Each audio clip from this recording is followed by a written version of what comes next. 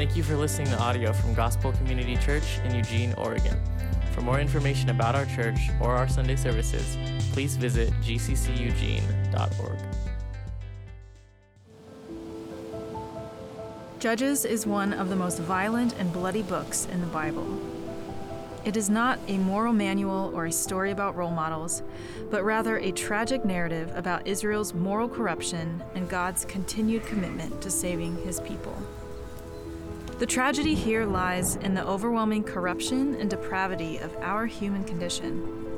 Despite being loved and sought after by the King of all kings, Israel's cycle of rebellion remains unbroken. Israel rebels, God allows them to be conquered and oppressed.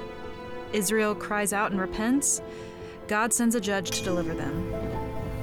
There would be an era of peace, but eventually Israel would sin and the cycle would start over. This is the rhythm of Judges. God has called his people to be a holy people. And instead of remaining faithful to the law and showing all the other nations who God is and what he is like, they become no different from those who dishonor God. They did what was right in their own eyes. As time goes on, these judges, or rulers of the people, become more and more corrupt. When we define what is good, we hit rock bottom. The book ends with a phrase that is repeated 4 times. In those days, Israel had no king, and everyone did what was right in their own eyes. They have no king, nobody to unite them and bring them out of their cycle of corruption. They need to be rescued. They need a king who can rescue them from themselves. The book of Judges not only points to King David, but points to our ultimate king, the one who can rescue us fully, Jesus.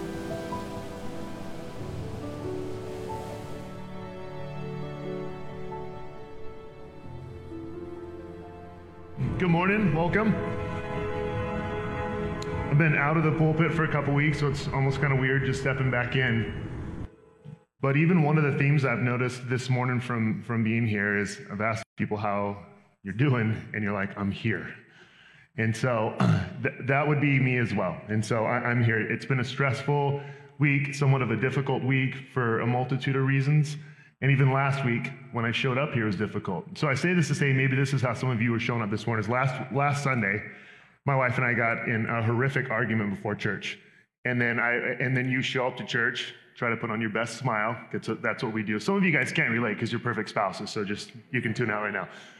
But we showed up here, and last week was the first time I didn't take communion in a while because I just didn't even feel reconciled to my wife in my heart. And so maybe that's you, just a rough morning, a rough week, just at a rough spot. Maybe you're just here barely, you just need to be encouraged. So as I pray for you guys, will you guys also pray for me this morning as well?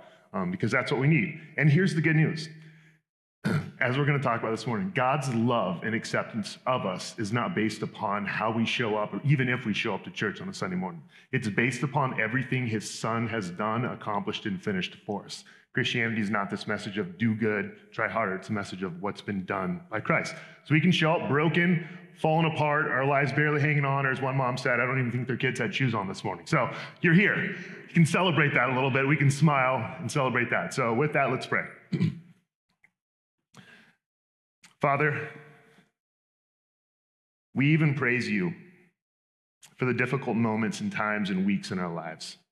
Because in those times, and even in the midst of our sin, we are exposed for what we are, broken. Living in a broken world. Father, we are sinful.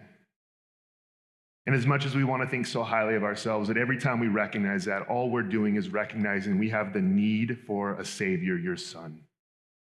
Jesus, we express through our failures our need for your grace and abundant mercy. This morning, remind us the truths of who you are. God, in many ways, we don't need new information or more information. We need the information of your character and the work that you've done, supplied, and finished in your Son. Minister to us, heal us this morning. For the moms in the room that are struggling, for the dads, for the spouses, for the relationships, the families, the singles, meet with us. Speak to us. Thank you for your word. Thank you that you speak. Thank you that you communicate to us, Father. Minister to our hearts this morning through the power of your Spirit. Lift up Christ for your glory. In Jesus' name we pray. Amen. This morning we're going to continue our series in the book of Judges, if you guys would turn there with me. The series is titled, Trust Me, I Know I'm Right. As we've said throughout this series, it's spelt wrong for a purpose, and that purpose is this, is the people of Israel were essentially saying, trust me, I know what's best. Trust me, I know how to live life. Trust me, I know the best way to do things, as oftentimes we as parents hear our kids say as well. And we see what happens whenever the people say, trust me, I know what's better. And we see the direction that life goes. And we've seen throughout this book of Judges this kind of cycle where the people cry out to God, they repent, and then God sends a judge, which is a military leader. We don't need to think a courtroom judge, but more of a military leader.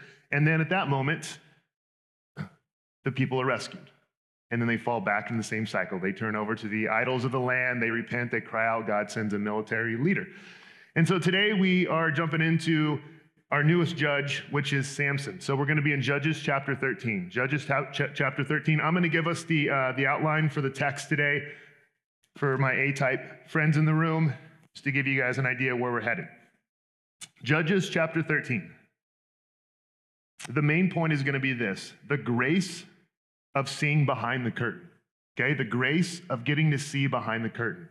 And many of us need to know that, and that's what we're going to see today, is that this story, this account is us getting, and the people of Israel, God's people, getting to see the work that God was doing without them even knowing it. And for us, we might be in a situation in life going, man, what is God doing? This story gives us confidence to peer and look behind the curtain to see what God is doing, even if they don't recognize it in their strife.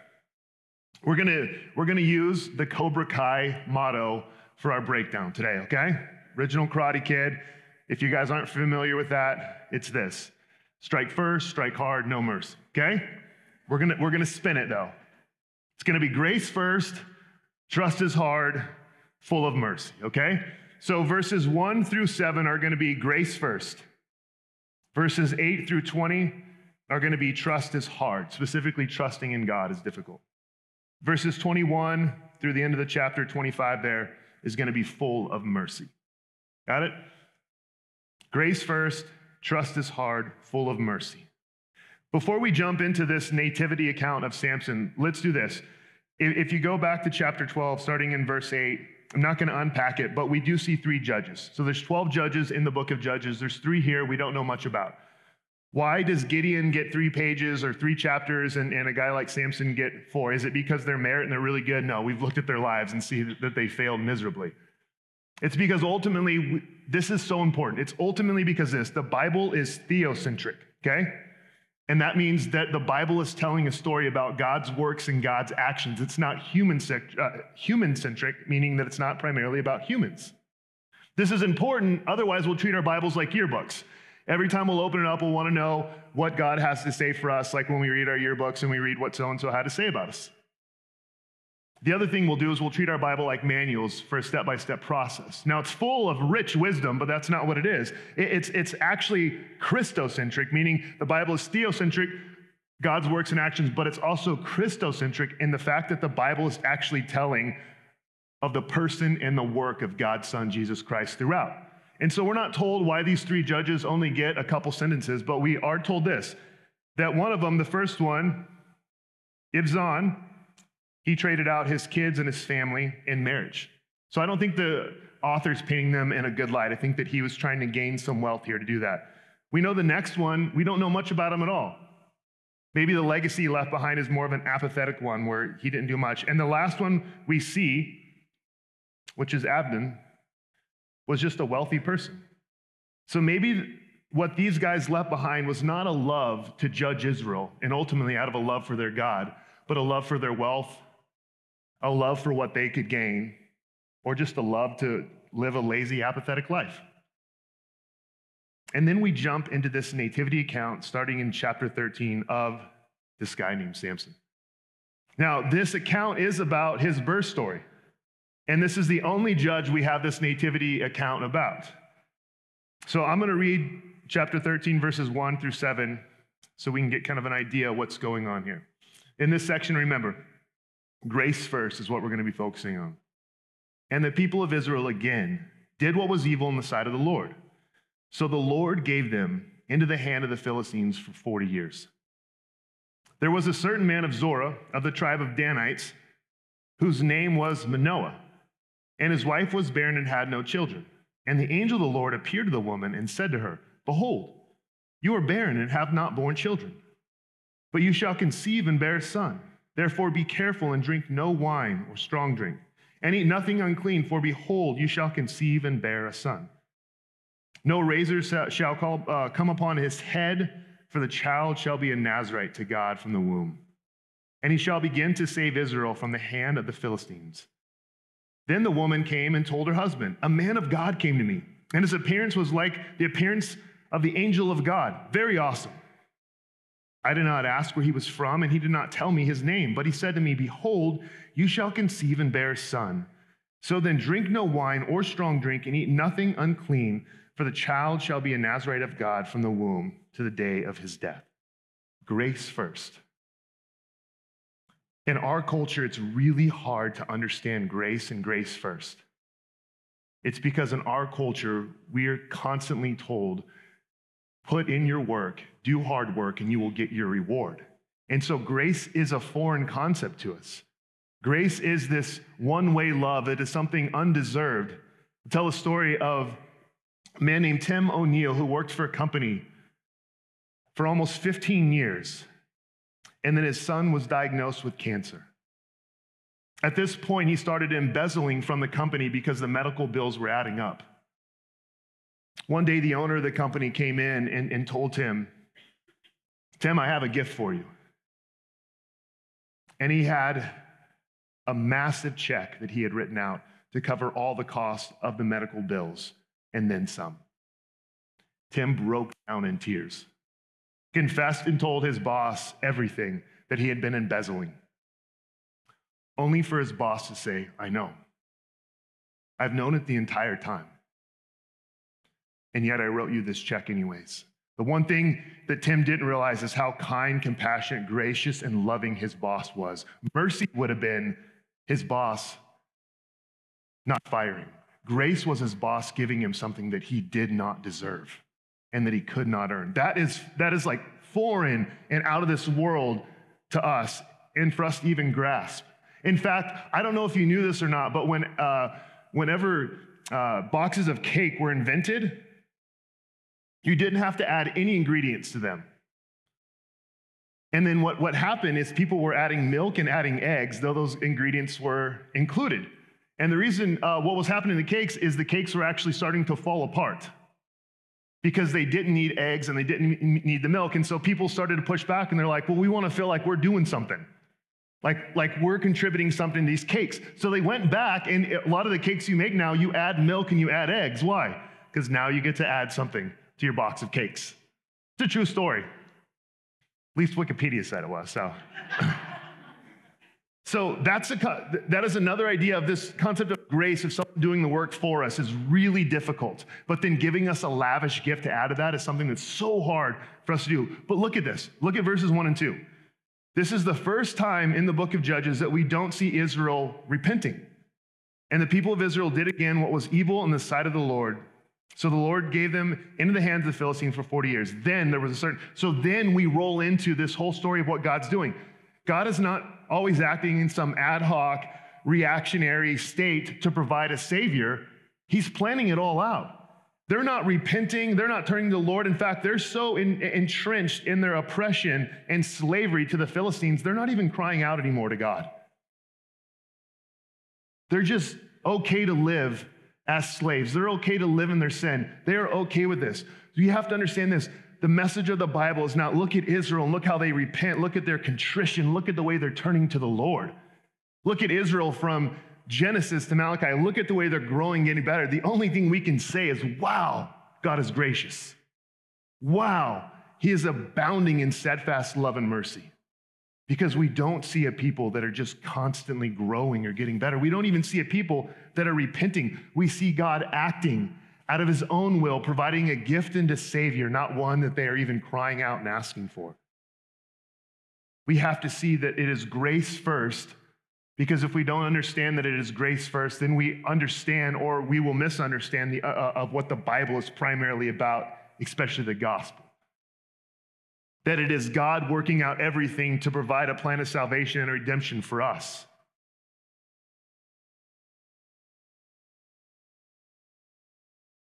One of the things that's been difficult for me is art. And I don't know if you guys can relate with this. But if you read here, it says, the people did what was evil in the sight of the Lord. In other words, God has an objective standard of truth, of what is good and what is evil.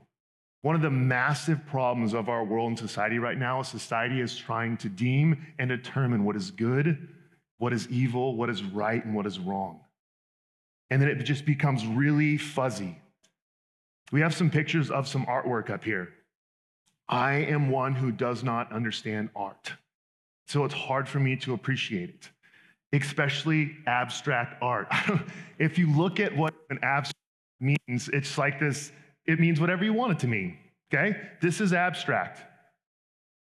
And what blows my mind is when you walk up to these pieces and it says $1,700. And I'm like, wow, it looks like someone gave my kids paintbrushes. And I'm sorry if that offends you. This is just, but it looks like stuff is just kind of slung. This looks like my kids drew bullseyes. And then the last one looks very similar to the first one. And then my friend got into art, abstract art. And I was like, what is it? He's like, it's kind of what you want it to be. And I'm like, what does that mean? And it's really difficult for me to even get my mind wrapped around that. In fact, our old church used to have an interpretive dance team. I'm just hanging. I'm working through this. They had an interpretive. I want to be clear. My wife has always said that I made fun of it. So just want to clear that up. I absolutely have. So made fun of the interpretive dance team because I don't understand it. But one time the interpretive dance team was doing an interpretive dance, and the guy sitting next to me, I looked over at him, and when the dance was over, I was like this. And then he was bawling. And I'm like, what? He goes, that was beautiful. I'm like, what was? I don't know what just happened. I don't know what's being conveyed. I say all this to say, in a lot of ways, this is what happens when society starts to determine what's right and wrong. Is it can just be kind of gray. It can be like abstract art. It is what it is. You just kind of make it out to be whatever it is. And this is what it lends to. Do what's right in your own eyes. What do your emotions feel like? Just let your emotions determine it. What do your emotions tell you that piece of art looks like? Just go with that. What do your emotions tell you this dance is? Just kind of go with that. And so we have these responses, but we need to know this, that God determines and has determined a standard of right and wrong, of good and evil, and that's the standard that we need to live by. I'm saying that now to say this, that we're going to go somewhere today that's going to make a lot of people uncomfortable, okay? Just like when I invited new friends and the interpretive dance team walked out, I instantly died inside. But our aim and goal is to be faithful to the Word of God, which is why we preach through books. Because what we also have to see is this, is that there's grace first. And then there's more grace. Because he says this in verse 3, when the angel of the Lord appears, he says, behold, you are barren and have borne no children. Man, does that seem maybe insensitive to people who are struggling to have children?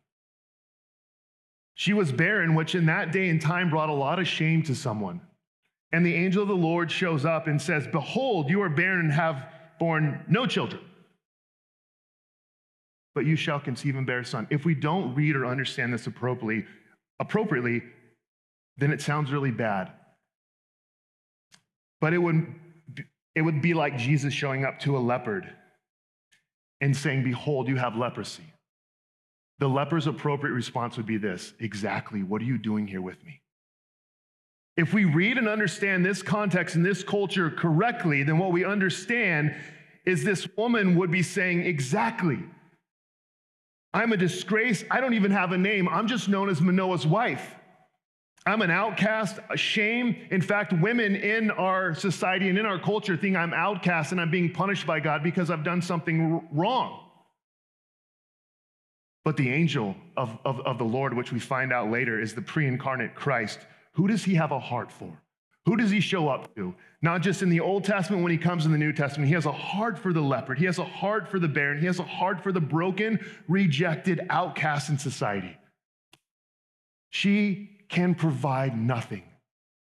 She's barren. She doesn't even have a name in the text, and that's who Christ, pre-incarnate, desires to show up to. Behold, you are barren and have borne children. She would be like, yeah, why are you here with me? And he goes on to say, you're going to conceive and bear a son. And then he goes on to say that he's going to be a Nazirite, which if you look at the Nazirite vows, this is someone who was set apart for God's work. They wouldn't shave their heads, they wouldn't touch dead bodies, and they wouldn't drink. Notice the text says this, and this is what's not going to be popular. You're to do that from the womb. Last week, we saw a very difficult passage that Brad Leibolt preached through on Jephthah, and we looked at human sacrifice. Brad and I talked and said it's not a good, I wouldn't write the check where you're going to cover life in the womb. Let me address it this week. Because this text does say this, it says it twice in 7 verses, that God cares about the decisions you make while the baby is in the womb, not just after the baby is out of the womb. In fact, I want this to start now, not once the baby has come out. It's unpopular in our culture to talk about the Bible being for the life in the womb because our culture has oftentimes said that diminishes women's rights. But I think if we push into that, and just so you know this, hear me out. We don't go on soapboxes about this stuff. Our job is to preach to the word. If you're here for the first time, our job is always to highlight Christ in the gospel. It's not to convert someone from pro-choice to pro-life, from egalitarian to complementarianism. Our job is to highlight Christ. Also know that the stereotypes, middle-aged white man. But I need you to know this. I am pro-woman, the father of 2 little girls, and my bride, who I love more than anyone else in this world other than Jesus. But I don't think the view that we've adopted highlights women. In fact, I think what it does is it allows men to be sexually irresponsible and objectify women. I'm not far removed from this. In fact, someone who I'm very close to, and I'll keep their name anonymous because their involvement with GCC, has had multiple abortions. God cares about life in the womb, because the life in the womb bears his image.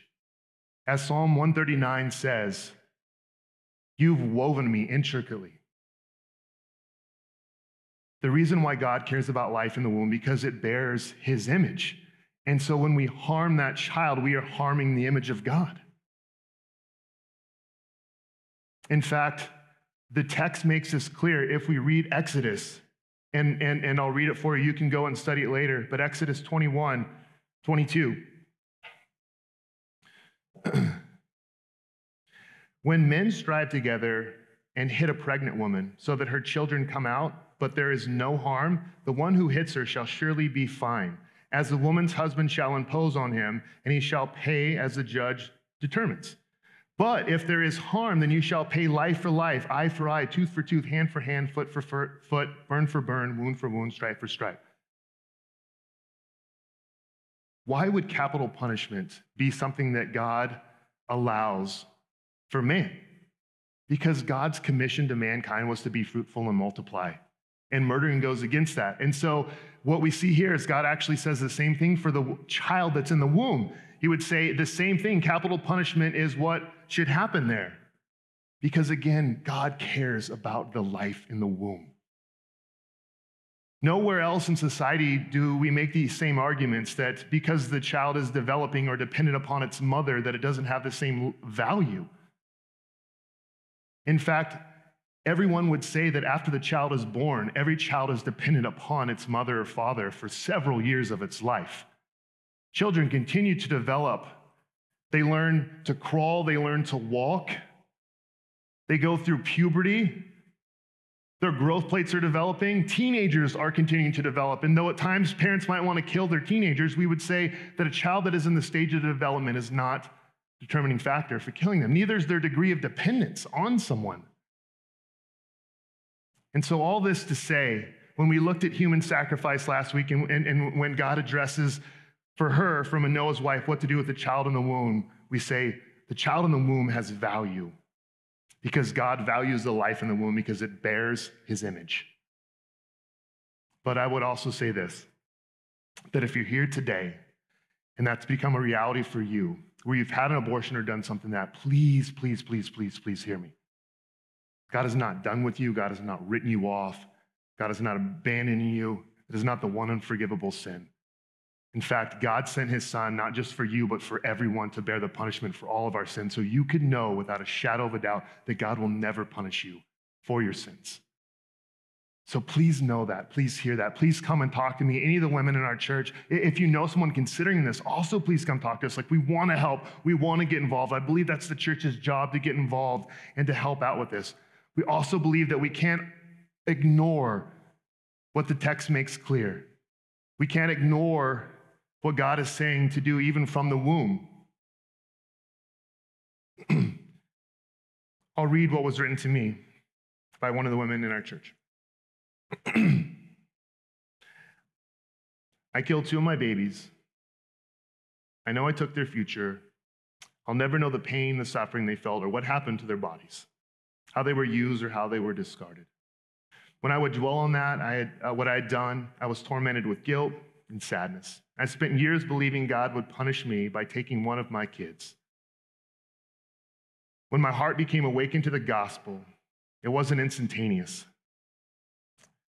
But as it grew, I understood what the gospel meant for me, that God wasn't out to get me, but instead he was out to pour out his lavish love and grace and forgiveness on me because his son took all the penalty for all my sin. I want that to be clear, because sometimes it can be heard that this guy's out to get me, or this guy's just disagreeing with my life, or this guy's trying to convert me to his view. I want to be faithful to what God's word says, but I also want you to know that, man, that the gospel is big enough to cover any sin that we can commit. And so that is not outside of the reach. So please hear me in saying that as we move on to this next section. Trust is hard. Trust is hard. Verse 8, then Manoah prayed to the Lord and said, "O Lord, please let the man of God whom you sent come again to us and teach us what we are to do with the child who will be born." And God listened to the voice of Manoah, and the angel of God came again to the woman as she sat in the field. But Manoah, her husband, was not with her. So the woman ran quickly and told her husband, "Behold, the man who came to me the other day has appeared to me." And Manoah rose and went after his wife and came to the man and said to him, "Are you the man who spoke to this woman?" And he said, "I am." And Manoah said, "Now, when your words come true, what is to be the child's manner of life, and what is his mission?" And the angel of the Lord said to Manoah, "Of all that I said to the woman, let her be careful. She may not eat of anything that comes from the vine, neither let her drink wine or strong drink, or eat anything unclean. All that I've commanded her, let her observe." Manoah said to the angel of the Lord, "Please, let us detain you and prepare a young goat for you." And the angel of the Lord said to Manoah, "If you detain me, I will not eat of your food. But if you prepare a burnt offering, then offer it to the Lord." For Manoah did not know that he was the angel of the Lord. And Manoah said to the angel of the Lord, "What is your name? So that when your words come true, we may honor you." And the angel of the Lord said to him, "Why do you ask my name, seeing it is wonderful?" So Manoah took the young goat with the grain offering and offered it on the rock to the Lord, to the one who works wonders. And Manoah and his wife were watching.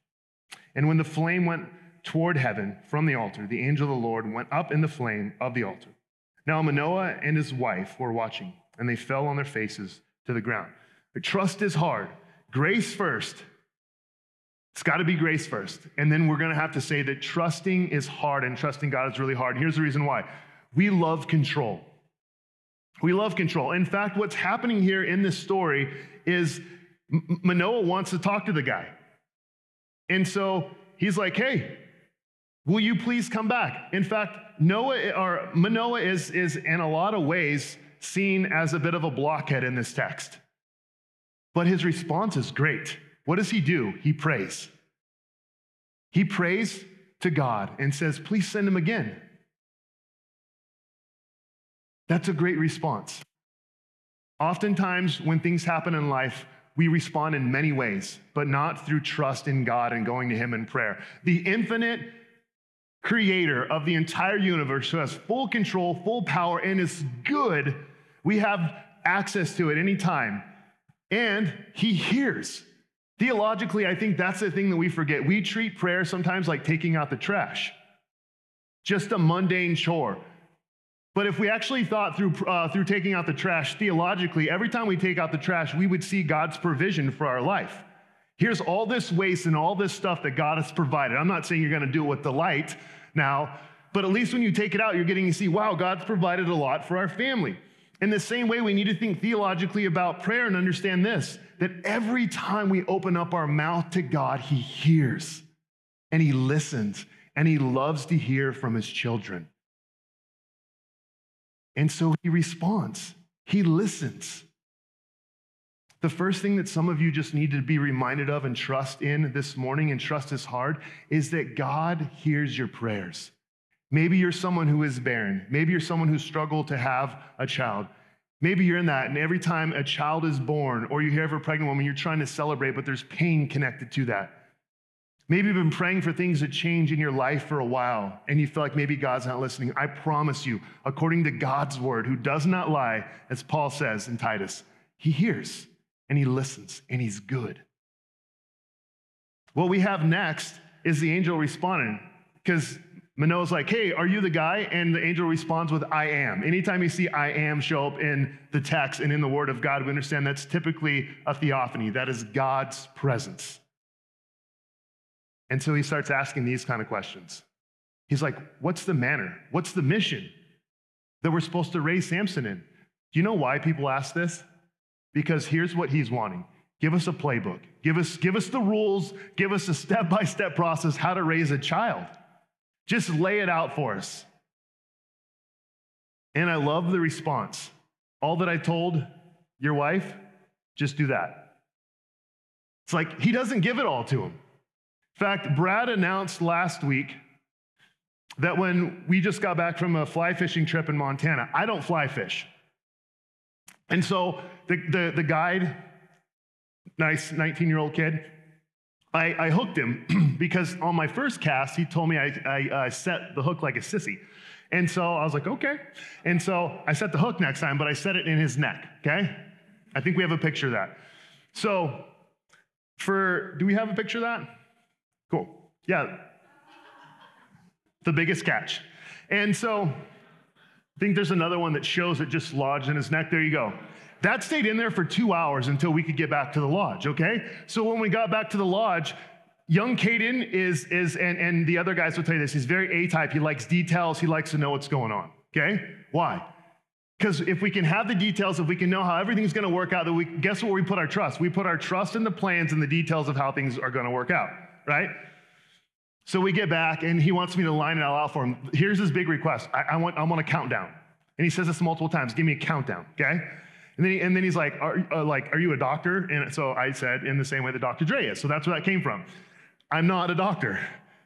So I put the little lanyard on the hook, and he was like, and he bites down on his wallet. That's all he wants, and I just rip it out, okay? I didn't give him his countdown.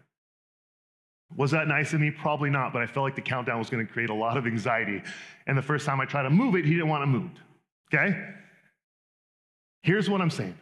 So many times in life, we want to have control. We want to control how our families perceive us. We want to control our family's approval of us through who we marry, through jobs that we have, through so many things. We want things laid out for us all along the way. And oftentimes we see this in Abraham's life and all throughout the Bible. God calls us to trust his character. Oftentimes, our struggles don't come from not having enough information. It's from actually believing the information that's made available to us and who God is and what he's done and provided through the life, death, and resurrection of his son. It's why Paul spends 18 months in Corinth and says this, I profess to know nothing among you except Jesus Christ and him crucified. What he was saying is that I actually believe that the cross and the gospel speaks to every area of life. And oftentimes as parents, we want to know the rules and hope that rules will somehow be able to transform our kids' lives. We want well-behaved kids oftentimes more than well-believed kids, because that makes us feel good. No one wants to be the parent in Safeway whose kid's flopping around like a fish on the floor, right? And when we're in that moment when our kid's not doing that, we're like, yeah, it's because we got control.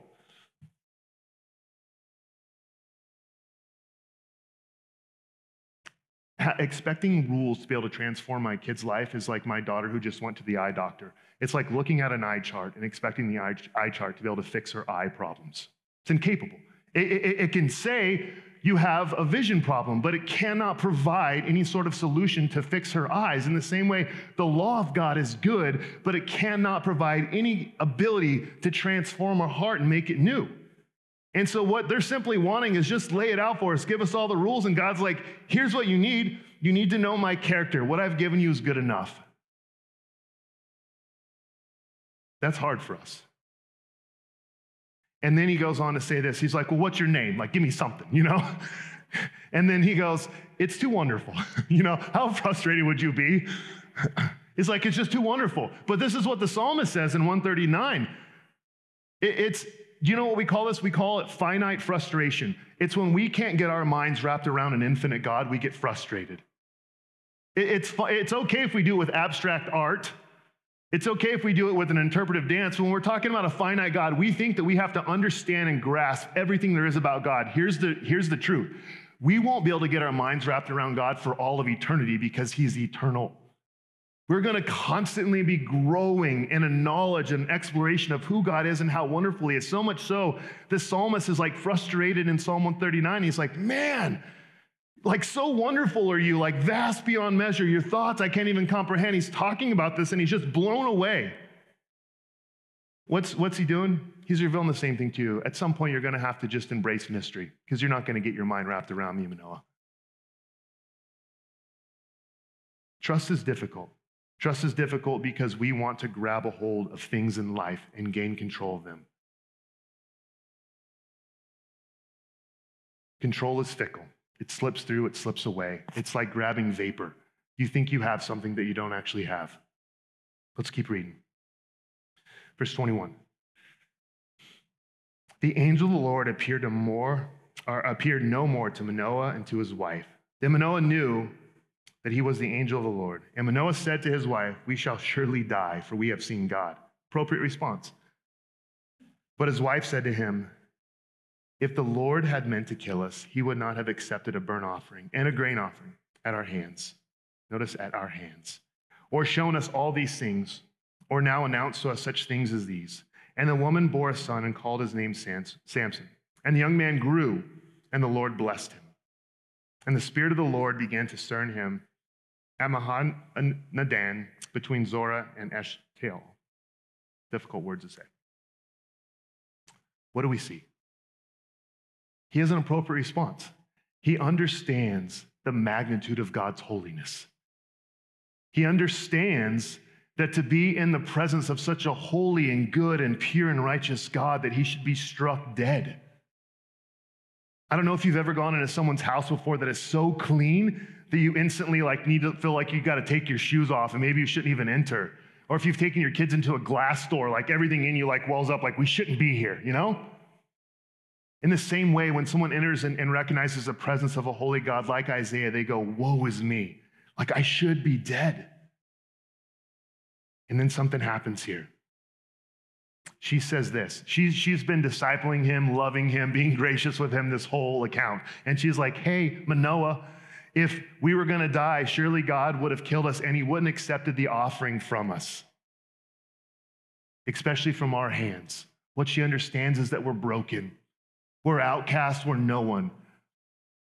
And in fact, what we have to offer is like filthy rags to a holy God.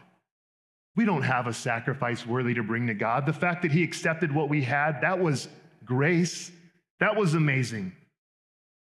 And the reason why Manoah in the first place wanted to detain God, because in this culture, if you could give someone a meal, you were able to put them in your debt. God responds and he's like, no.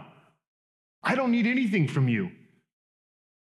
And that's the problem with so many of us is we want to control God by putting him in our debt. Look, I did this. Look, I went to church. Look, I gave. Look, I read my Bible. Look, I prayed. Look, I did these things. I'm performing in this way. I'm putting you in my debt. I'm controlling you. Now you have to love me. And God's like, that's not how I operate. I operate out of grace, out of my goodness, out of decision, out of a choice. And there's no sacrifice that you could bring to me that is going to merit my acceptance and love and approval of you. Let me tell this story as we wrap up. To portray what we call the gospel, the good news, is there was a father, a king who had a son, and he sent him out to battle. And in this battle, there was a young boy, no name, outcast, reject of society. And on the battlefield, as the king was fighting, a chariot was coming for this boy that would have struck him and killed him. But the king lunged in front of the chariot, providing himself as a sacrifice and dying. In his dying breath, he told this young boy, he said, take my clothes, take my garments, take my sword, take my horse, take all that I have, and go to my father. It's yours. The young boy said that there's no way your father will believe me. And he wrote a note, signed, saying, all that I have, I've made yours. And so the young boy rides back to the palace, to the king, in his garments, on his horse, with all of his riches, reads the letter and declares, all that my son has is now yours. That's the picture of the gospel. What we deserve is the wrath and punishment from God. Our King, Jesus Christ, goes to battle and fights for us. He declares through his life, in a sense, a handwritten letter signed with his blood that it is finished. And now he says, all that's mine, my life of purity, my life of righteousness, my garments, all of my riches, the fact that you get to be with me in eternity, and now you get to be called a son and a daughter, that's yours. In the same way, we spend our lives thinking what our hands can do and what our hands can bring and what our hands have offered. But we need to be more like Manoah's wife. And we're going, am I doing enough for God? Let me help you out. You're not. And you never will. We haven't. But the truth of the gospel is that Christ has done everything for God, and he's done it perfectly. And what God chooses to do is through faith in his son is see you in light of what his hands have brought. Every day, what you need to do is think less about what your hands can do and more about what his hands have done. Every day, what you need to be thinking is that I don't bring to God my life of purity. I bring to God the hands of Christ and his life of purity. I don't bring to God my life of good works and good efforts. I bring to God the hands and the life that's filled up of his good efforts. I don't bring to God my sacrifice. I bring to God the sacrifice of his son on my behalf on the cross. We have to think more, not in light of what our hands have done, but in what Christ's hands has done. Let's pray.